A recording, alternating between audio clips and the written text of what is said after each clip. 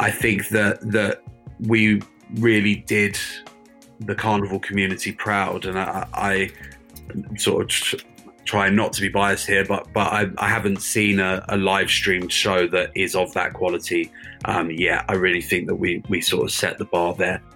On today's show, we're welcoming Niall Green back to the show, the CEO of Second Screen, who was a guest earlier in the summer. Why are we welcoming Niall back?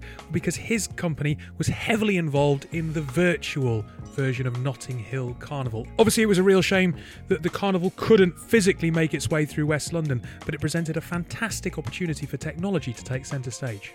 This is Tech Talks, your twice-weekly tech podcast, where we talk to leaders from across the sector and bring you some tech news. Joining me on today's show, we have Akish. Happy belated birthday. It was your birthday on Tuesday, was it not? It was my birthday, yeah. And you actually left the office early yesterday because I completely forgot I'd bought some cake. Mate, I didn't know it was your birthday until I got home, and I went on Instagram and I was like, oh shit, I feel like a terrible colleague. No, it's all right. It's all right, man. It's all good. Birthdays are... Wait, what are you on about? Leaving? I didn't leave the office early. Oh yeah, no, yeah. Well, earlier than me. There was only 6 people there. Continuing our theme of yeah, bringing people in. But those 6 people did enjoy the cake, which is lovely cake actually. Yeah. I mean, look, on that front, let's be honest. You don't need there to be 40 people on that floor, do you? You're quite happy if there's 6 people to have a chat with. 6 people of good quality. It was good quality of conversation yesterday. I like the 6 people that were there yesterday. I mean, any our listeners won't know him, but any time that a certain gentleman called Johnny Horwitz is there, there's guaranteed laughter because he will say something stupid. Yeah. And lovable guy, but prone to something quite outlandish. Yeah, and if he doesn't say anything stupid, he'll be wearing something a bit stupid, which I can't really talk yesterday after me rainbow trainers. Any luck on the way back home? No, mate, no. No, I love so listeners. New Balance are selling Pride-inspired trainers. They are sparkly, they are rainbow. I think they're fucking cool. And I think it's brilliant that a mainstream brand has got Pride-inspired gear. So I bought myself a pair. And my wife commented that I might get attention that I'm not used to. But if I do, then that's just flattering. Yeah, no, it is very cool. They are. I loved it though. On the way into the building, the bouncer on. I shouldn't. It's probably not a bouncer, is he? On an office.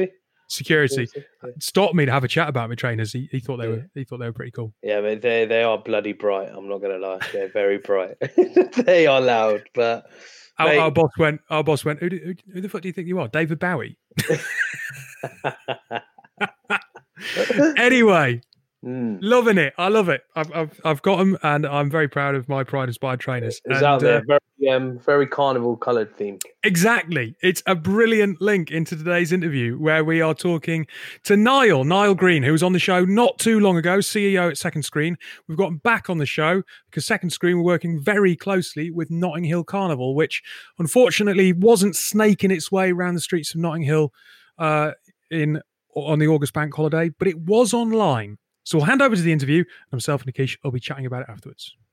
So on today's show, we have a returning guest. We are talking to Niall Green, CEO at Second Screen, for the second time this summer. So it's nice to have a kind of catch up with you probably 3 or 4 months on from the first show, right? Yeah, it's. I think it's been about that long. It's all a blur for me, actually. It's all become one long day, I think. But yeah, no, it's good to be back. I think last time that we spoke, you were in your parents' basement. Is that still the case, or have you now escaped and back into kind of a normal office environment? We are back in the office. Some of us are. Some of us are still working from home. We moved office sort of a couple of weeks ago to somewhere a little bit smaller. So we were in a big shared office space before, so we just wanted an environment that we could sort of control a little bit. So yeah, it's nice to be back in the office and back around people. Well, look, I mean, very quickly, for anyone who hasn't heard that first show, do you want to just tell us who Second Screen are and tell us a little bit around the industry that you're involved in? Yeah, absolutely. So Second Screen is a technology company. We build technology for predominantly for the live event space. So anything from festivals to conferences and everything in between. We've been doing that for the better part probably of about 5 years now. And then we are also the operators of Gigwise, which is a music platform. So we do a lot of sort of tour news, album reviews, that kind of stuff. So we have, two live music based businesses in COVID times, which is interesting.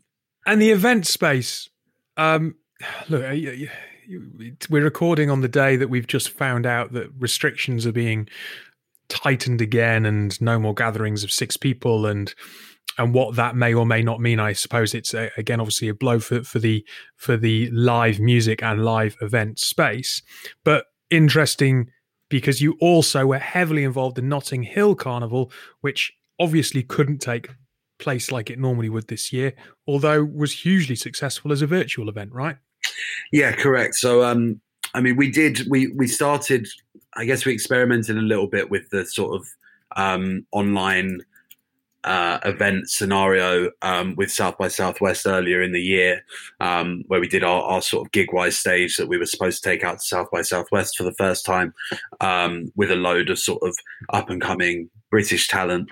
We obviously weren't able to do that, so we did an online version, which was good, but it was just different. And I think that whilst everyone has sort of been, I think that the camp's really split. So you've got either people that have gone online and done the virtual event thing, and then you've got promoters that have just said, look, we'll come back next year and we'll have a look at it.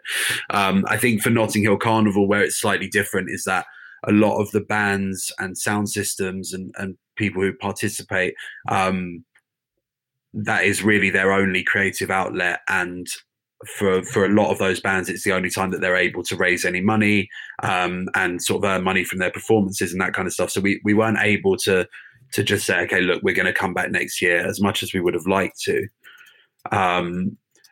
So what we ended up doing is we got a load of venues on board. So we did all of the Steel Pan from the Royal Albert Hall, which was incredible.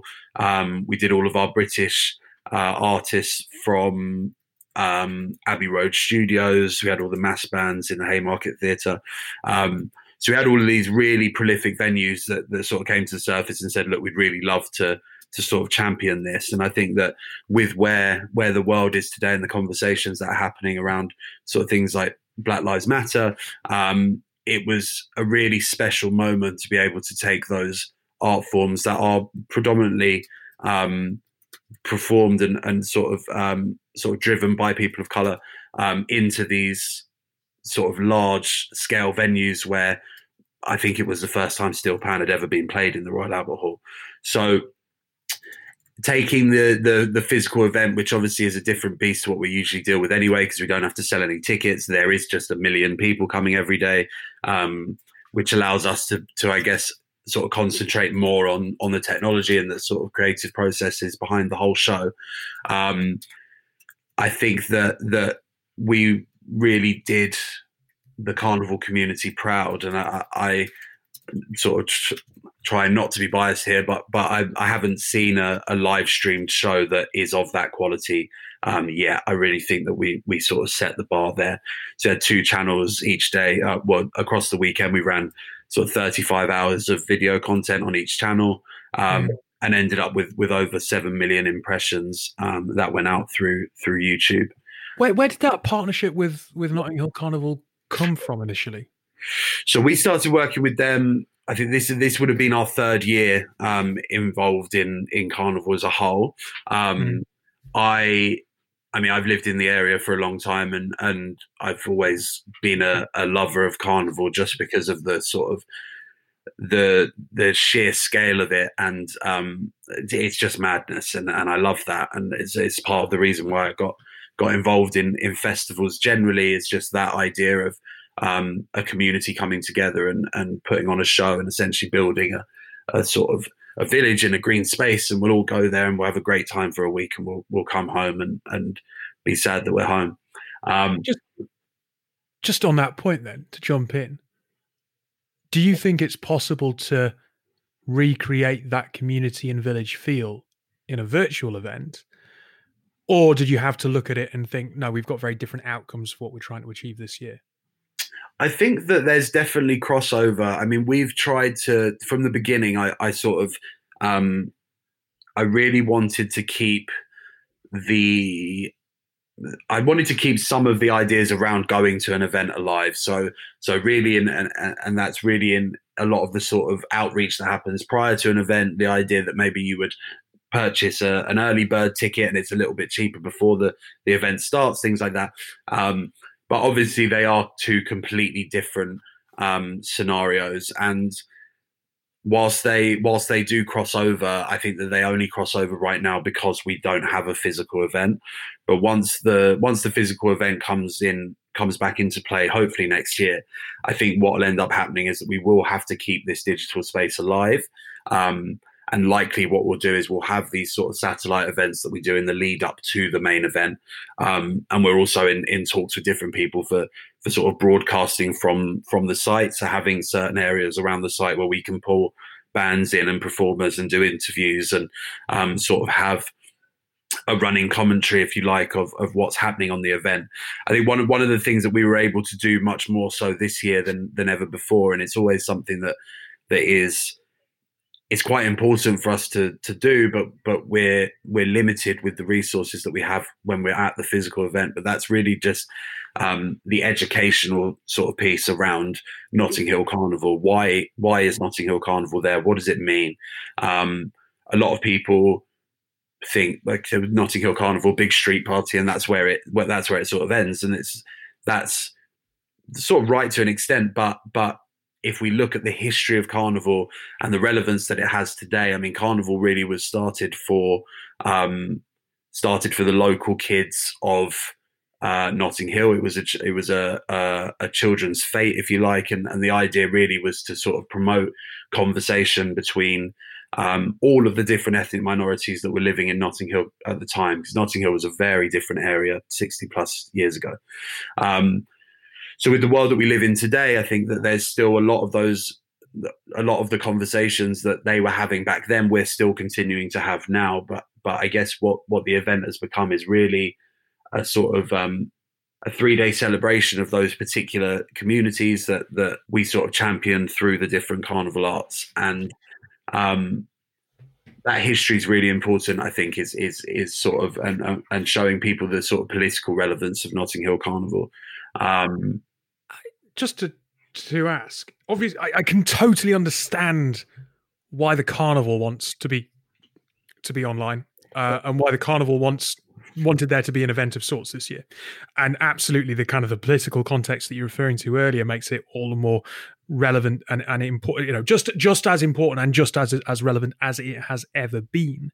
But from the artist's point of view, do you feel that they enjoyed it? Do you feel? I mean, I imagine they were psyched to be involved and taking part, but it's got to be it's a wildly different experience for them, right? Like you say, you don't have a million people coming and that big kind of festival feel. So I suppose there's less of that excitement for them to feedback.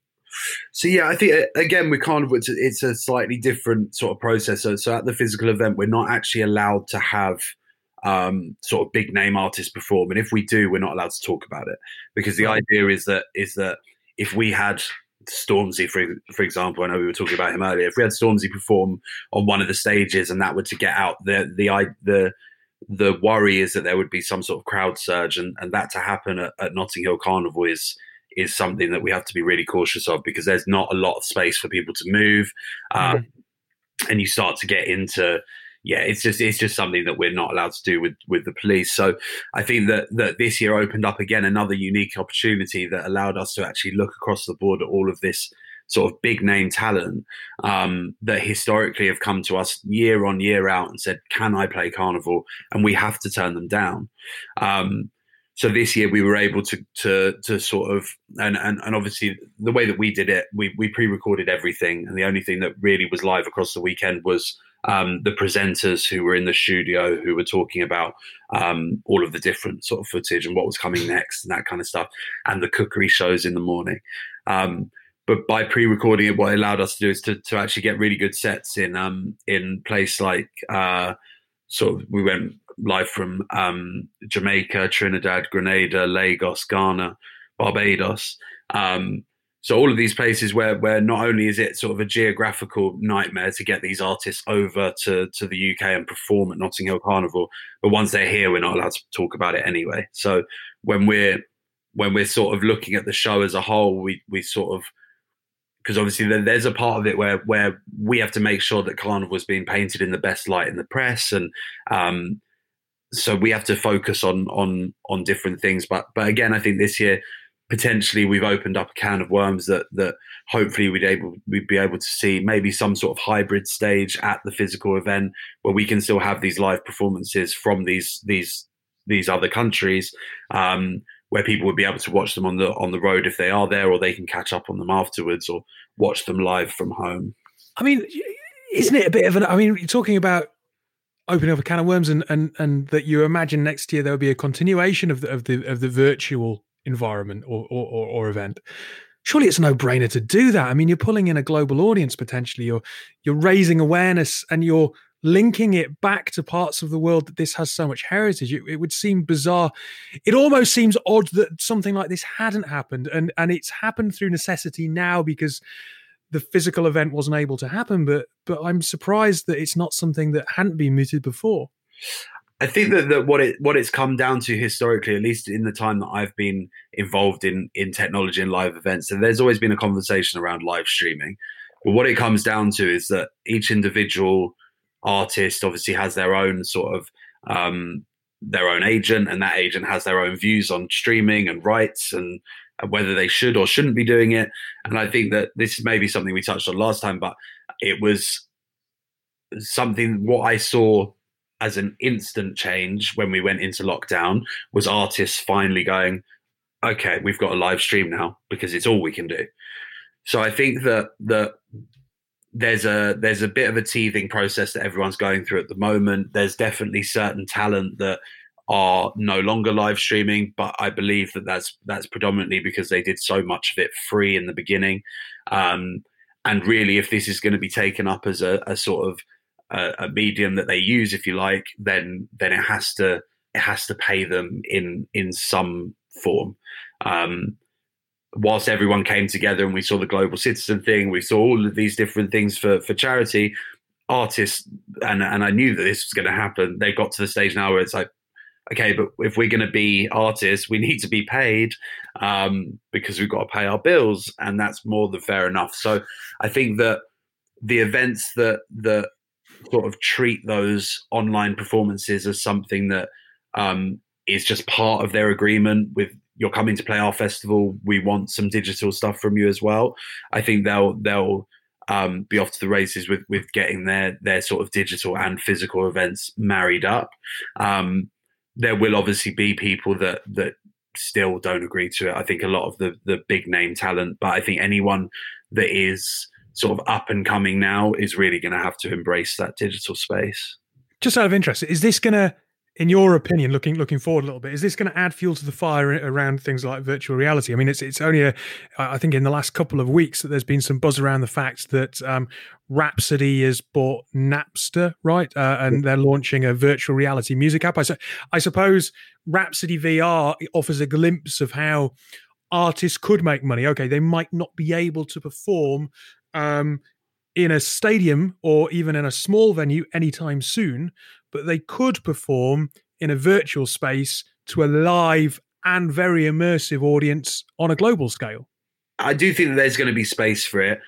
When I think of VR concerts, I almost my instant thinking is, okay, well, VR concerts would be more than helpful for people that obviously aren't in the country where the gig is taking place. But looking beyond that, there's also an accessibility sort of question here, and VR and virtual events are a very strong solution to accessibility problems. If we're looking at venues across the country that still don't have disabled ramps or chair lifts or that kind of thing, but also looking at festivals, it's not easy for someone in a wheelchair to go to a festival. People do it, but they're sort of the really committed music fans. And I think that to open up the sort of floodgates to everyone, digital is definitely the way to go when looking at those sort of minority audiences. So do I think that there'll be a sort of uptake in that? Yes. I think that it's, again, and the trickiest thing about the music industry really is the politics, I think. There's a lot of people in this space that are doing a lot of really incredible things, but ultimately we need the talent to agree to it and become a part of it. And I know, at least from my experience and sort of in the early stages of Second Screen, we were making artist applications. We were working directly with talent to sort of create these digital spaces for them. And the reason that we ended up doing more festivals is ultimately because there's just more opportunity there. We sign a deal with one person and we get a whole field worth of talent, rather than having to have those individual conversations. So yeah, it's going to be down to how quickly these technologies can be adapted, and how quickly, again, I think the sort of people in power, if you like, sort of agree to the terms around digital performances, because they are different to physical ones.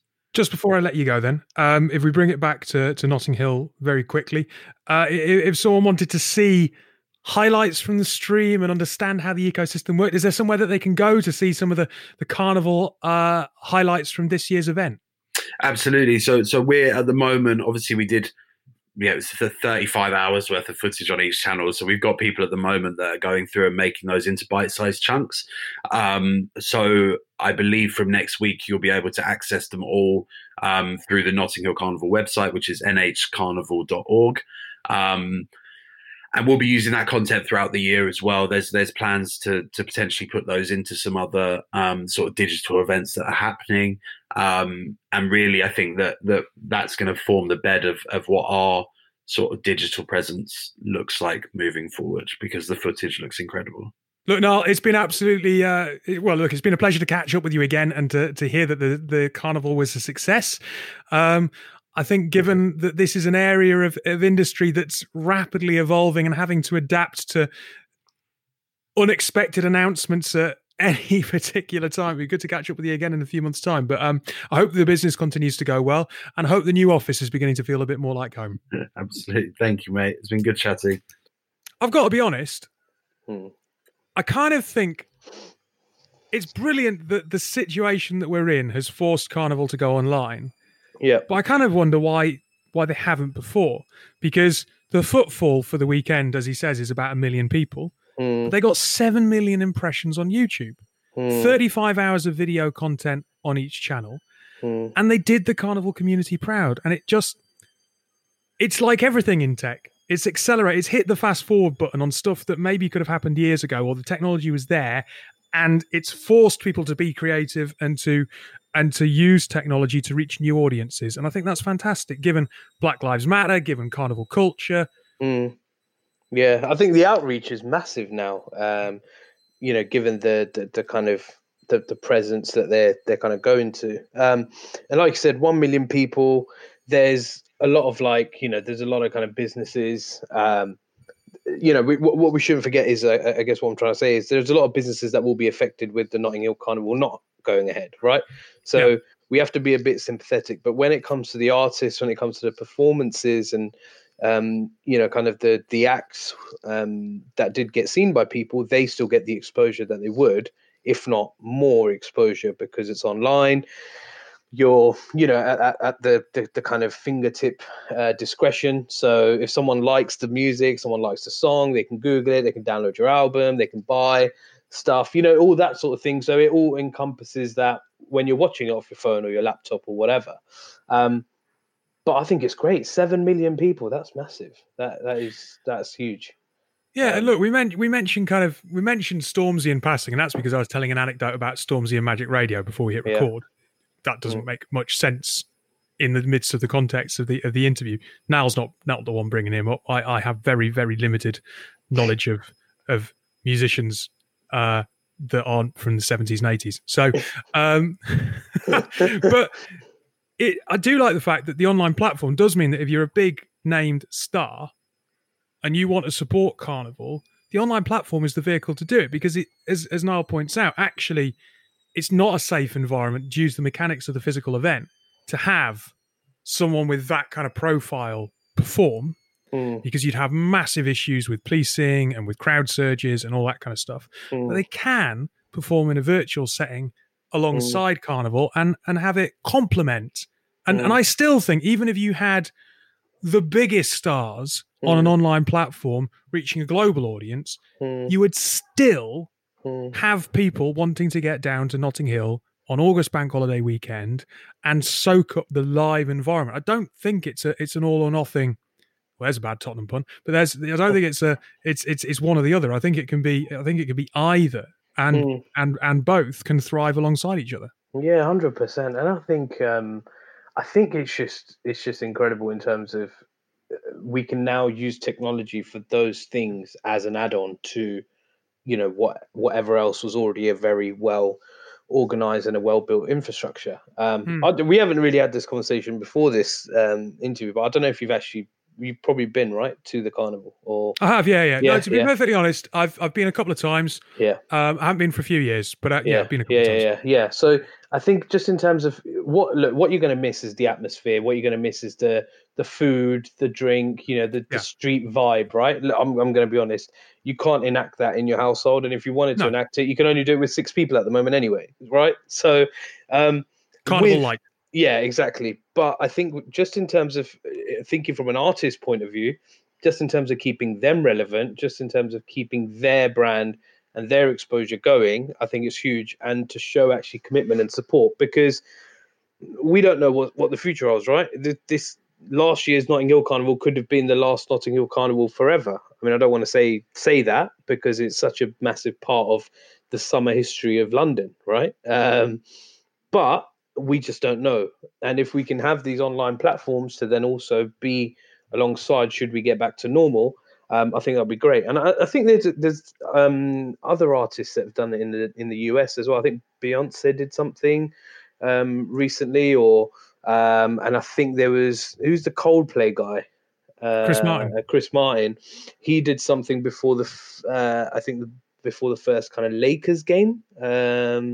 Obviously with the tragic death of Kobe Bryant earlier in the year. Right, yeah. So I think there was like some sort of a tribute that they did via a stream. But again, they had millions and millions of people watching that in the US as well. So, and look, people might listen to this and they might go, "Come on, Tech Talks, this isn't the most technical talk that you've ever done." But you know what? Is it ever? Absolutely, mate. No, but I think this is actually this is showcasing the best of tech. If you can get 7 million impressions through social, and you can use social to raise awareness for key issues and give access to people who otherwise wouldn't. And let's be honest, for things like Black Lives Matter, for movements like Black Lives Matter, you want it to be more than 1 million people who can get themselves to the streets of West London. You want people watching this all over the world if they can tune in. And giving people that access and that opportunity, and also giving artists a platform to get that message out there. What else could you possibly want? Yeah, I think what we're seeing is technology in its purest form and simplest form. Where there's a few connectors, there's a camera, there's a computer, simpling something. We're not talking about the most complex algorithmic, kind of sequences. We're not talking about the cutting edge kind of, But product. tech doesn't have to be AI, ML, exactly, right? So we're talking about the purest, most simplest form of technology, and how it can come out and just affect so many people in the most positive ways. Because there might be someone who is shielding, there might be someone who's kind of affected, there might be people that just can't make it to London, even if the Notting Hill Carnival was going on, right? Financial reasons, life, whatever. And if we can touch those people, and expats, think about how many people from London go and live somewhere else in the world. If they can stream in, they can kind of watch it, then all for it. And it's fantastic to see what Niall and his team have paired up to do. And also fair play to the artists. I think any artist at the moment, I know a few kind of DJs. They are struggling because obviously there's not the live events, there's not the parties, there's not the club nights. And for any artists to, kind of put their name forward, put their name in a hat and say, look, I'm able to embrace this new way of working and new way of kind of doing things. I think that's going to help them out when we finally return to normal. So, yeah, hats off. Right. Niall, thank you so much for coming back and talking about Carnival from the streets of West London.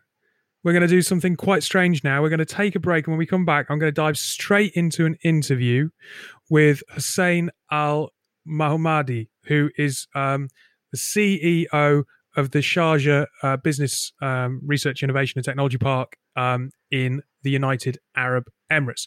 Totally different vibe. But if you're wondering if this is jarring and a bit different, it's not, because Women in Tech are an organization that we've done a lot of work alongside over the past couple of years. I've been out to their conferences both in Paris and Lisbon, and they do fantastic work promoting the concerns of women in communities all over the world. They have a UAE chapter. Hussein is the president of that chapter, and Women in Tech have partnered with the MIT Summit, which is on the 22nd of September. It's free to join. It's based out of Dubai, but it's basically looking at shaping a sustainable future. And I'll be perfectly honest, my view of the Middle East is perhaps unkind. And I tried to address that in the course of this interview.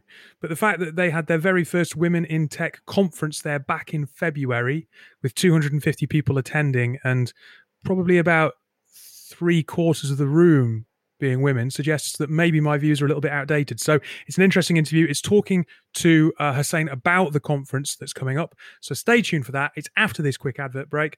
But yeah, Niall, thanks for being our guest. And Akish, thanks for spending some time chatting to us, and happy birthday, mate. Cheers, mate. Thank you, guys.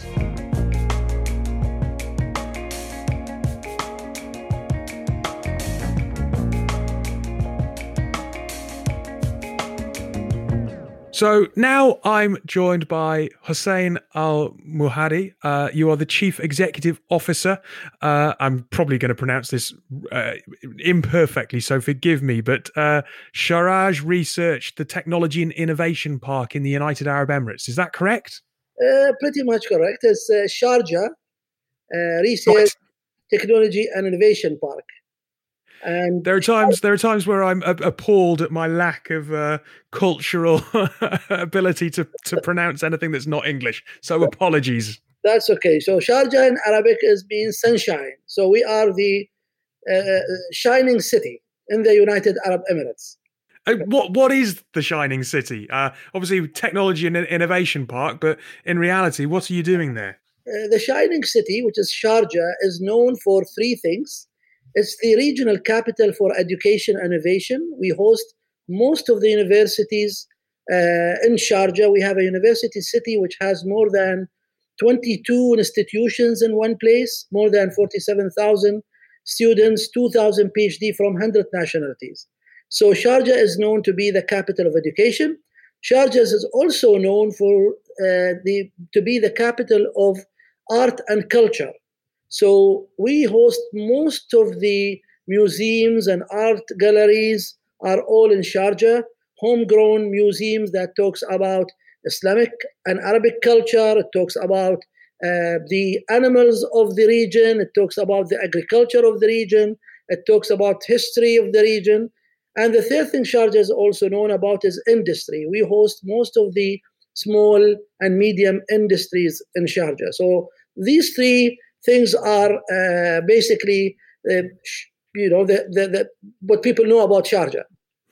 Now, the reason that we're talking to you today is that you are not only obviously CEO of Sharjah, but you are also on the board for Women in Tech in the United Arab Emirates. And Women in Tech is an organization that we've done a lot of work with and are therefore partnering with the MIT Summit, which is looking at how you can shape a sustainable future.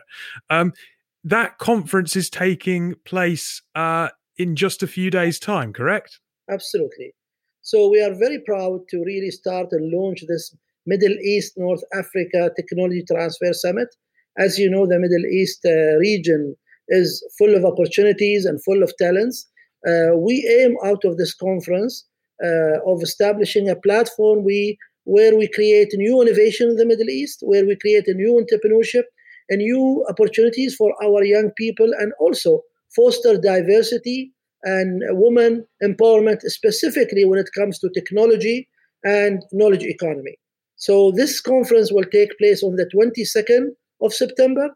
It basically gathers people from all over the world, from Australia to New Zealand to Asia to Europe to the Middle East.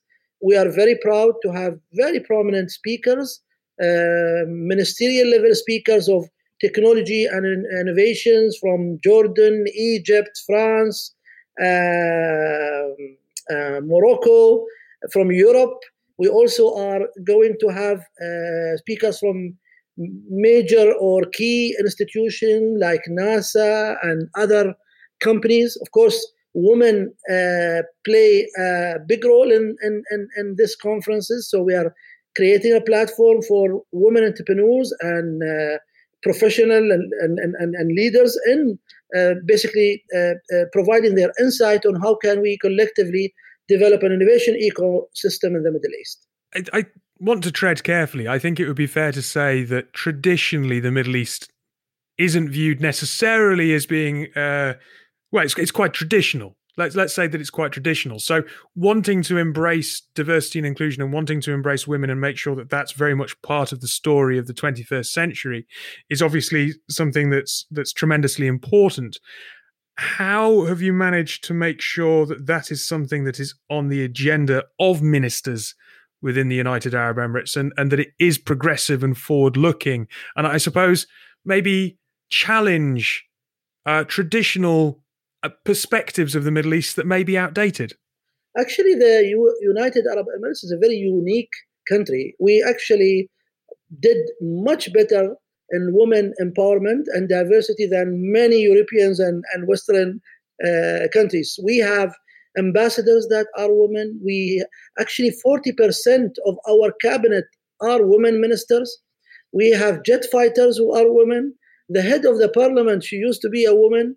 We have teachers, scientists, women entrepreneurs. So the UAE is actually as a shining, really very progressive society when it comes to women empowerment. And actually that's also a very unique part of Sharjah's DNA, because the first 3 ministers in the UAE were from Sharjah, female ministers.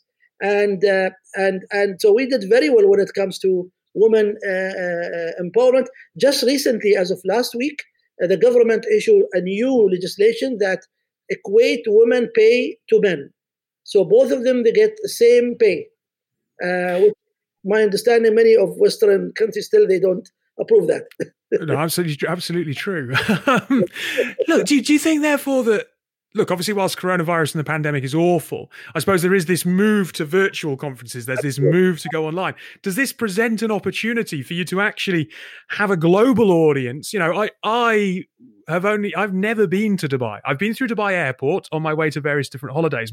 My perspective of the Middle East is basically through holiday snaps on Instagram, and it's incredibly slanted through the eyes of Westerners visiting Dubai. So does this give you a wonderful opportunity to actually, I suppose, showcase what is going on in the country to a global audience and take advantage of the fact that people are more prepared, I suppose, to visit places virtually and explore new experiences? Absolutely. I think technology provides us with a lot of opportunities now to connect and to engage with each other. So this summit is just an example of how technology can connect us as people from different parts of the world, allows us to share best practices to different topics related to technology, diversity, good businesses, sustainable development, and also allows us hopefully to really create and identify new opportunities also for businesses in these difficult times and develop creative way of helping each other grow and get out of this challenging period. So look, one quick last question. The conference is, as we said, coming up on the 22nd. Personally, what are you most looking forward to from it yourself? I'm really looking to present the Sharjah Research and Technology Park as an ideal platform for global innovations and global companies and entrepreneurs who wants to access the wealth and the opportunities of the Middle East. We would like to work with them in creating an ideal platform for them to jumpstart their businesses, create a new partnership, and new opportunities in these difficult times. I really appreciate you giving up some time. I know you're very busy, so it's great to hear a little bit about the conference and Sharjah's aims and goals from yourself. If someone is interested in joining the conference, we will add some links in the show notes so they can do that. But what would you suggest whilst you're talking to people directly that they do? Is there a website they can go to? There is absolutely a website for the summit, which we will be posted, and they can just simply register as a free of charge summit that they can simply register their name. There's also an award related to this summit that hopefully we will award the most dynamic and innovative and socially responsible businesses and people in this summit. So this is an opportunity for all of us to celebrate innovation and celebrate partnership and humanity and social good as well. Best of luck for the conference. Everything there sounds fantastic, especially looking at socially responsible companies and lauding and advocating those. That's fantastic. I hope it really goes well. And thank you very much for your time. Thank you, David. And I wish you a very good time, and to you, audience as well. Thank you.